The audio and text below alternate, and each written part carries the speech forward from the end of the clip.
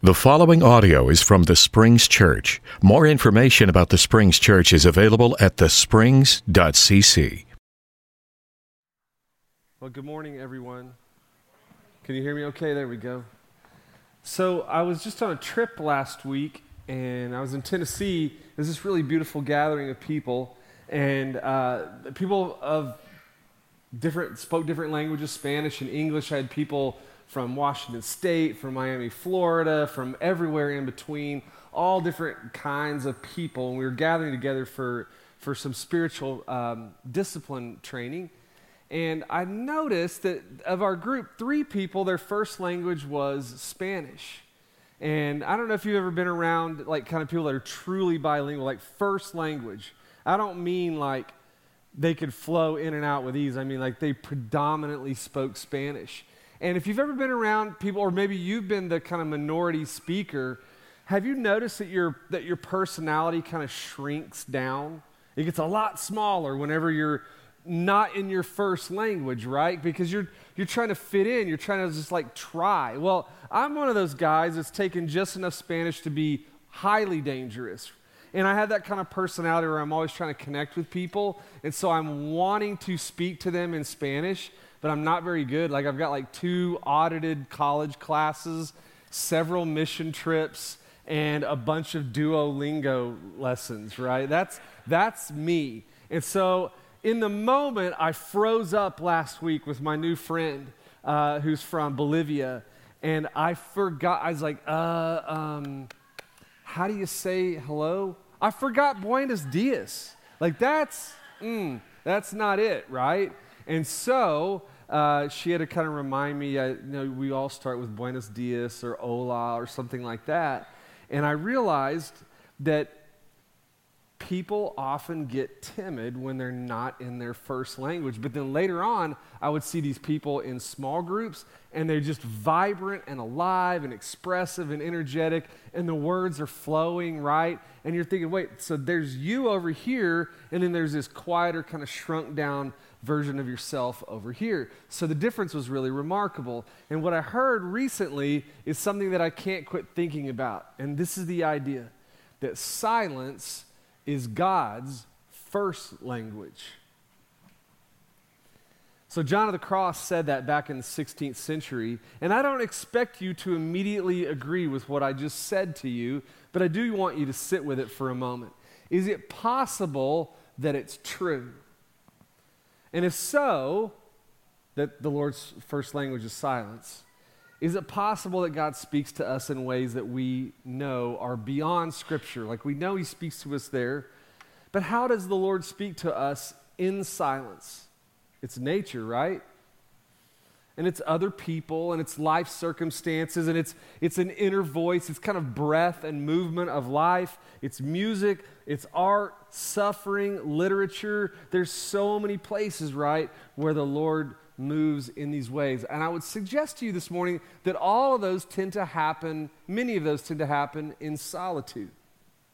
I often connect with the Creator in solitude. And then I think about, like in Luke chapter 19, you maybe remember this verse where they come near to the place that goes down to the Mount of Olives, and then it says that the whole crowd of disciples began to praise God. They got really, really loud. And what do the church leaders say? They're like, hey, teacher, tell all your people to be quiet. You're a little bit unruly in your worship of the Lord, right? Which that's a whole other conversation. But then some of the Pharisees in the crowd said to Jesus, be quiet. And what does Jesus say? If they're quiet, what?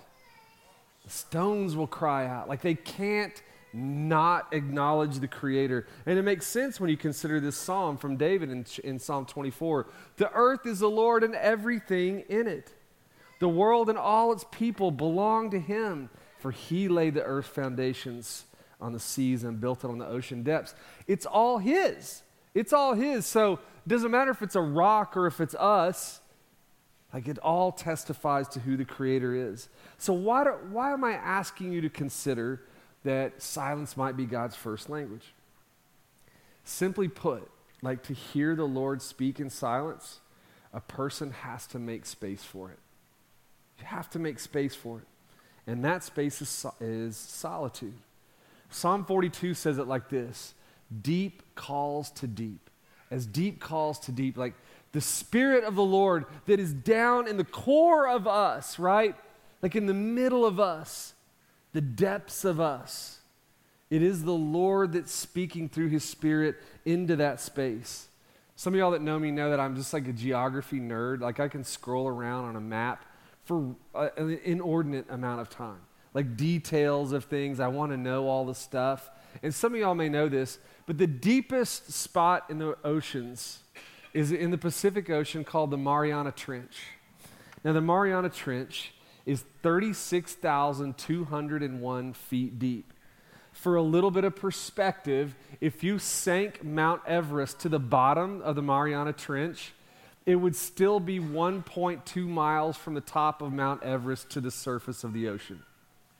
So I want, let that sink into you that right now in the depths of the ocean, some 7 miles plus deep, only 3 people have been to the bottom of the Mariana Trench. 3 human beings ever. There's thousands of people who have been on the summit of Mount Everest. 3 people have been to the bottom. The deepest part is called the Challenger Deep. And I often think about that space as the space that is in the depths of our souls, and that is the place where the Lord wants to meet us. So keep thinking about that, and I want you to think about some of your relationships. Does anybody in here, don't raise your hand. Does anybody in here have a relationship that's one-sided? Like you do all the giving? If you don't have one of those, you may be the one who's on the other side of the relationship. But I think about one-sided relationships. They're the people that do all the talking. When you walk away, you're kind of honored that they felt like they could share all the things with you. I mean, literally all the things with you.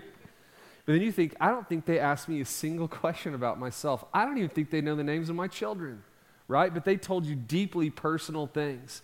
It's not a really fulfilling time together because it's not that you can't have relationships like that, but it's not fulfilling because it's not conversational. There's no back and forth. It's one-sided in its nature. And so I think about that more and more, and I think about how we pray. How do we pray? I ask the Lord for things. I thank God for things. I praise Him for things. It's all wonderful, right? We even had little acronyms. I can't even recall them right now, but we had like methods of prayer, right? Of course, we would reduce something as mysterious as prayer to like some 4-letter acrostic. I think it was ACTS. Am I right? Does anybody else know what I'm talking about, or am I crazy? Okay, so no offense, right? I've prayed that way my whole life, but it is in its nature one-sided. You understand that, right? I speak to the Lord. I thank Him. I praise Him. I ask Him for stuff. I twist His arm. I do all the things, right? But for it to become two-sided, you have to learn to listen. And how do you learn to listen when all the stuff is going on down really, really deep? So are we listening for the Lord? Are we speaking His first language? And to hear the Lord in His native language, ideally I would need to be in His native country. And these are the places where a person's true self emerges. So God's speaking to us, with us, Emmanuel. And if I asked you to share your spiritual autobiography, what would you say? How would you describe your story to me? Would you say that you've always had a warm, beautiful journey? The churches have always blessed and encouraged you? I mean, I hope so. But my experience tells me, especially as we get older, that we tend to accumulate wounds and scars and baggage. Maybe we grew up in a religious environment that really emphasized right belief over right practice, right? Orthodoxy over orthopraxy. It was about rules, and if we just lived by the rules, everything would be okay. But the weight of that is so heavy, right, that it tends to produce things in us that cause us distress. So regardless, however, whatever your story is, many, if not most of us in this room have worried if we are safe with Jesus. This tends to happen when I don't listen to hear back from Him. We worry if we're deeply loved and cherished, if we're seen, if we're valued. And I'm here to tell you today, it's very, very, very true. But you're like, I don't really know that guy. I'm glad he's saying that about my relationship with God. But this is the truth. I mean, like, I'm a counselor by training. It has no bearing on one of my clients' self-esteem for me to tell them that they're good people. None at all. Until they can like internalize it and pack it down into their spirit and believe it for themselves, it doesn't really do much. And I will tell you this, if you will walk out of here today willing to cultivate some space in your life to be alone with the Lord, I'm telling you, you will hear him speak to you. I'm not saying audible voice speak to you. I'm saying like the deep calls the deep, like down in here. And you know what it's going to be? Every time from the Lord, he has an affirmation for you. He has a belief in you that you need to hear. It's two-sided at that point. So I just got back from this deal I was telling you about. I spent one of the days was nearly 24 hours in solitude and silence. You didn't have to like sit around and wear like a monk's habit or anything like that. You just were alone. She didn't want us to read too much. She just wanted to kind of like be with ourselves. I journaled my experience. These are some of the words that I took out of my journal to share with you. Simplicity, peace, reflection, relaxed, time to process a whole year's worth of stuff, unhurried, enjoyed simple meals, like laughing out loud when I was sitting with some of the people that I was doing the silence with. And you know what we had for lunch? Carrots, celery. The quietest thing I ate was dill pickles. So we're like crunching and making all these noises together, like look at each other like, this is funny, right? Because we're like in silence. But I just had the moment to enjoy the humor of how loud a carrot is. And I tell you what, I felt this overwhelming sense of love. And you know what? It was being loved as I am currently, not for the next version of me, this relentless pursuit of next, right? That I'm loved today as I am. And this is what I felt like the Lord was saying to me. Like, I just think you're great. And I needed to hear that. And then I compare that to when I wrote a journal right after I had just been praying, like telling God all the things that I needed to tell him in my prayer. These are the words that kind of emerged from there. I felt distant and troubled. I felt very focused on other people's actions. I felt angry and hurt. And in creating space for the solitude to hear back from the Lord, almost immediately, do you know what I felt like the Lord was speaking into my spirit? I know you feel that way. And you know what? I'm so glad that you're telling me. That's different than me just journaling it or praying it out, right? Like I pray, I speak it, and then I give him space to say it back to me. And so this is what I want you to know. Meaningful relationships are two-sided.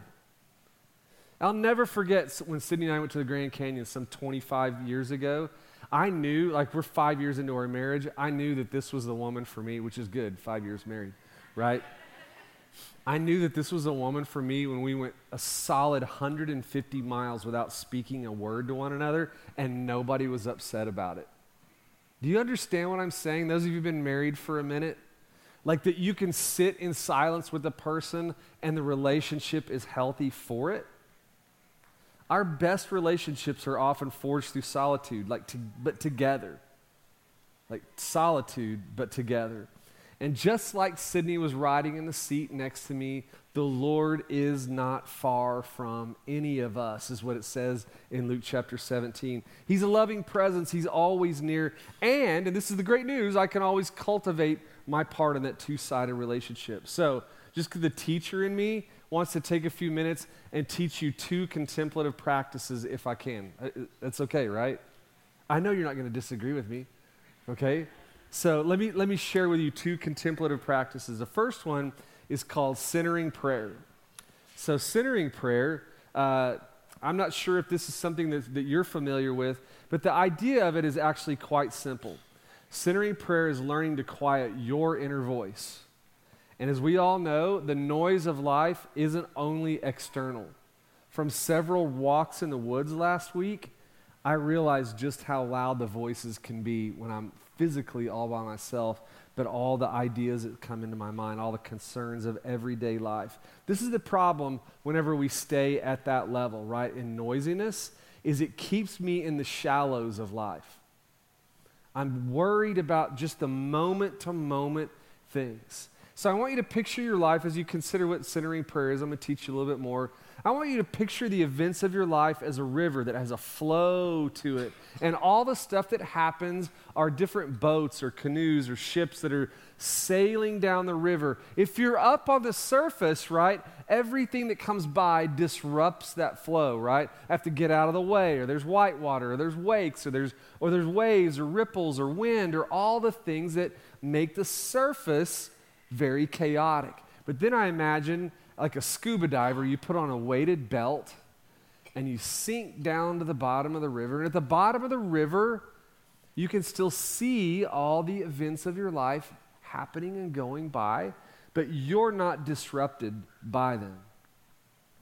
And so the idea of centering prayer is you spend 15 to 20 minutes, ideally, although honestly I would say at the beginning, 5 minutes is fine. And this is the part where you're going to be like, I don't know what Jeff's saying here, so let me be really, really clear.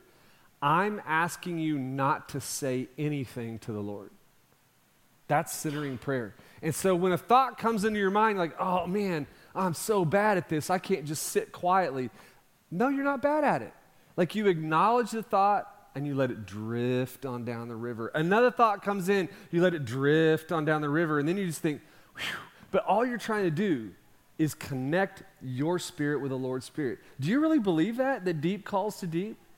Do you really believe that the Lord wants to connect? This is how he does it. I create space, and then he can move. And then some of you will be like, I'm just so bad. I had 10,000 thoughts. Well, I read a lady that was learning the practice, and she went to the guy that was teaching, and she said, I'm so bad at this. She said, I bet in 20 minutes I had 10,000 thoughts. And he said, no, that's wonderful. You know why? It's 10,000 chances to return to the Lord. All you're doing is letting it go. You acknowledge it and you let it go. So what I'm really saying is it's the truly simplest prayer of all. You're only sitting alone, and each time a thought comes in, you let it go.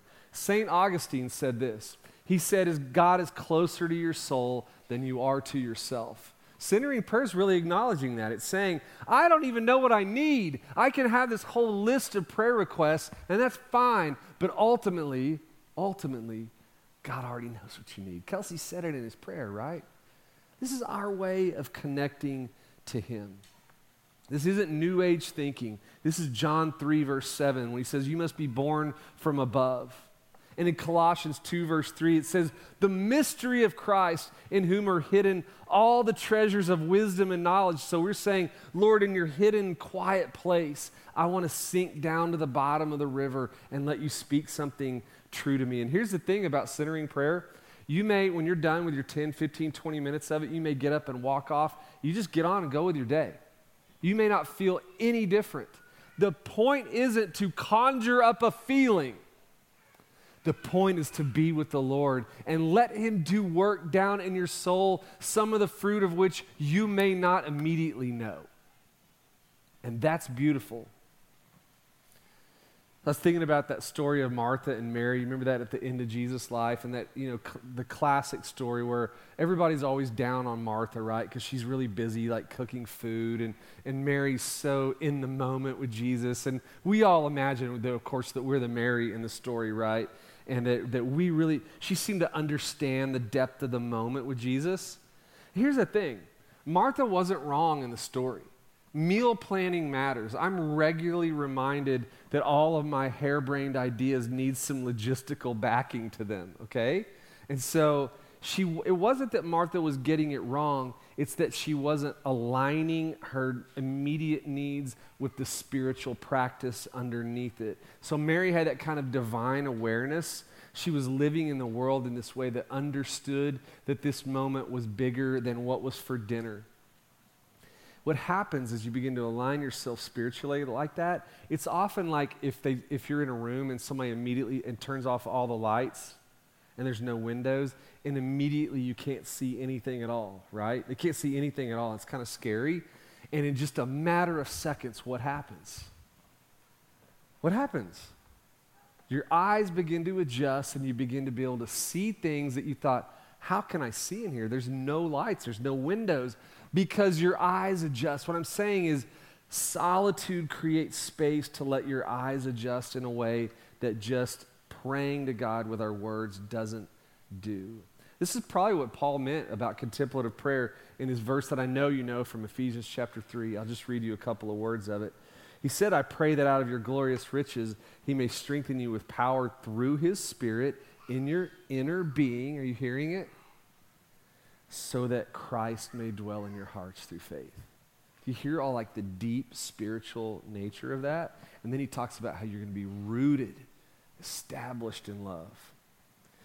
So again, when that centering prayer is over, you don't always feel or think something that's important to acknowledge. Centering prayer is creating space in the busyness of life. And we get to hear God speak in his first language of silence. So as we become quiet on the inside, a calm that isn't based on outcomes, but rather that peace that passes understanding that's spoken of in Philippians chapter 4. Okay, last practice I want to teach you is called the prayer of examine. So that's centering prayer. The last practice is called the prayer of examine. When our family was young, we had nightly highs and lows at our dinner table. I don't know if any of y'all do that, but everybody in the room, everybody at the table went around and said their low for the day or their high for the day. Sometimes we started lows, sometimes we started highs, but everybody had to have something. Prayer of examine, in layman's terms, is essentially highs and lows, but the person invited to the dinner table with you is the Lord himself. So it's kind of an examination of your consciousness. So it started by a guy named Ignatius of Loyola back in the 1500s. So Ignatius was a Jesuit. He had a really bad temper. He kind of fancied himself as a warrior and a soldier, and when that didn't work out, he became a priest instead.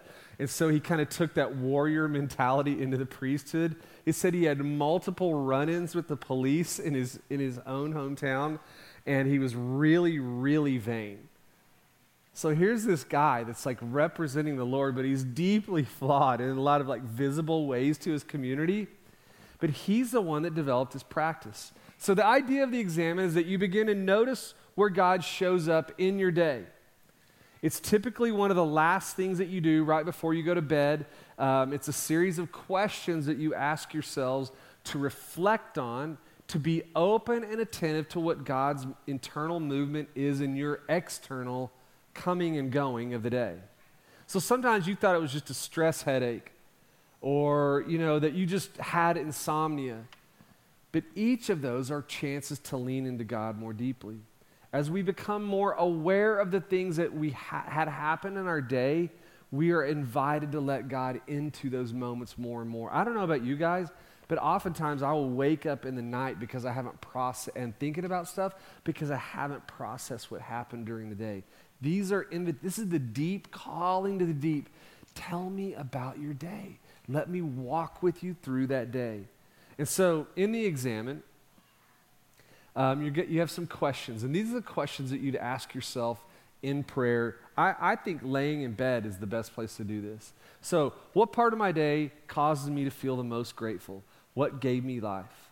For what moment do I feel least grateful? It's totally okay to have a moment in your day like, that was garbage. I hated that. So I'm aware of it.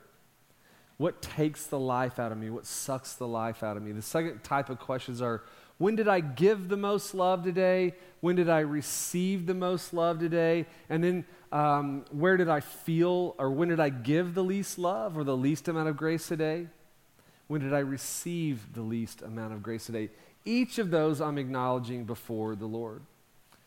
And so, and then what part of my day did I have the deepest sense of connection with God? And then when did I feel least connected with God? Do you see how you're kind of inventorying your day, telling the Lord about it? And then what did I notice? When did I notice a fruit of the Spirit living in me today? And when did I miss a chance to live that? It's important to share with the Lord the good and the not good, to see him moving in the everyday moments. This produces like fruits of like spiritual awareness, gratitude, humility, redemption of mistakes. It's amazing how you will not repeat tomorrow a mistake that you acknowledged in the prayer of examine today. Try it tonight. Try it tonight and see what happens. You will find yourself very aware of something before you make the mistake. Some of us are kind of worried about solitude. Some of us are kind of wishing COVID wasn't over, though. It was like we loved all the alone time. That's your language, right? But others of us are like, man, I can't be alone. I'm telling you now, like learning how to be alone with God is natural for your personality. Some of you, it's just more natural than others. And your soul doesn't just need it, it craves it. I'm telling you, somebody in here this morning is distressed in their spirit. Somebody in here, I don't know who it is, but you are deeply disturbed. And you think you've tried everything. And I'm telling you to get alone with the Lord and let him speak something into your soul, carve out the time, and see what happens. So, this is what Dennis Lynn said. He wrote a book called Sleeping with Bread. The examine makes us aware of moments that at first we might easily pass by as insignificant moments that ultimately can give direction for our lives. And this is the thing I want you to hear. After a week of solitude last week, and as I let my spirit kind of anticipate going back to life, it's like kind of that church camp feeling of like, you got to go back and face life after church camp, but you're kind of dreading it. This is just how life works, right? There's flow to it. There's the quiet time and there's a busy time. To want yesterday to be today is missing today. To need today to be over so I can get to tomorrow is missing today. Today is the gift, and we can appreciate it for what it is. And so solitude produces that simplicity in even the passage of time. So this is the thing I want you to take from this. Solitude produces gentleness. Solitude produces gentleness. It's in solitude with God that he centers us, and with great tenderness, he brings us out of our shells, not unlike a turtle. He heals our wounds, and he softens our heart. But those shells that we develop in the struggles and challenges of community reform very quickly. And you guys, for good reason. Man, it is hard out there in the world. There is an immense amount of a lack of understanding, of judgmental people, of selfish people, of inconsiderate and rude people, and people who are sure that they're right about literally everything. And that's just people at family reunions, right? But this is the thing. So you need isolation. You need some solitude, but too much solitude causes isolation and loneliness and a lack of empathy. So while solitude produces gentleness and peace, too much time with others tends to make us hard and cynical unless we allow the Spirit to send the blessings of time spent in solitude back with us into our fellowship. So in other words, he fills us with gentleness and peace and being centered so that I can go back into the world. And then in community, we're able to bless others through our fellowship. In Mark chapter 1, I'm not going to read the whole story to you, but Jesus had been out healing people. And then it says, it's almost like a flyover verse. It says, after he'd been healing people and been really busy, it says early in the next morning while it was still dark, he got up and he went out to pray. And then when he came back from praying, you know what he did? He went right back to the preaching and the healing and the doing all the stuff. So super busy, not busy at all, really, really busy. It's the flow of life. Henry Nouwen said it like this: in the center of breathless activities, we hear a restful breathing. Surrounded by hours of moving, we find a moment of quiet stillness. In the midst of action, there is contemplation. Lots of together time, there is solitude. The more I read that silent sentence about Jesus' life, the more I realize the secret of Jesus' ministry was in those moments where he went off to pray. And in that space, Jesus found the courage to follow God's will and not his own, to speak God's words and not his own, to be present to the needs of others and not just his own. He reminds us that by myself I can do nothing, was what John chapter 5 says. I seek not to do my own will, but the will of the one who sent me. I want to confess this to you all. For too long in my life, I needed people to fill a space that only the Lord wanted to fill in solitude. It's not that people haven't helped me, but there are times when solitude is the answer. Words lose meaning without silence to consider them. And the careful balance between distance and closeness, solitude and community form the basis of our Christian life. Healthy solitude is where we find and learn that being is more important than doing. That we are more than the sum total of all our work and accomplishments, including all the amazing things that our children do. Life isn't something that you own. Life isn't something that you win. Life is simply a gift. And all of these things lead the creature to connection with the Creator. And then as we leave those times of solitude with gentle hearts, with full hearts, in that really solid space, in healthy community, we're able to be with others as our truest selves. We bless others through the best version of ourselves, renewed by time alone with the Lord. We can listen to our friends who need to talk. We can show up for other people in hard times. We can celebrate with them in their good times. We can sit in traffic and pray instead of curse. We can show up. We can be there. We can forgive people whom we couldn't previously even be in the same room with. It's the Jesus way. Time of being alone, time being renewed, centered in the Lord, so that times of community become more meaningful, marked by unity, compassion, and presence for one another. That's the rhythm of life. In solitude, we seek the Lord alone. In community, we seek the Lord together. It's not just about my agenda. It's not just about me needing to escape. It's the ability to have time to think and listen and just seek the Lord and trust this, that He knows what we need a lot more than I know it myself. And we can find rest in that He is above all, through all,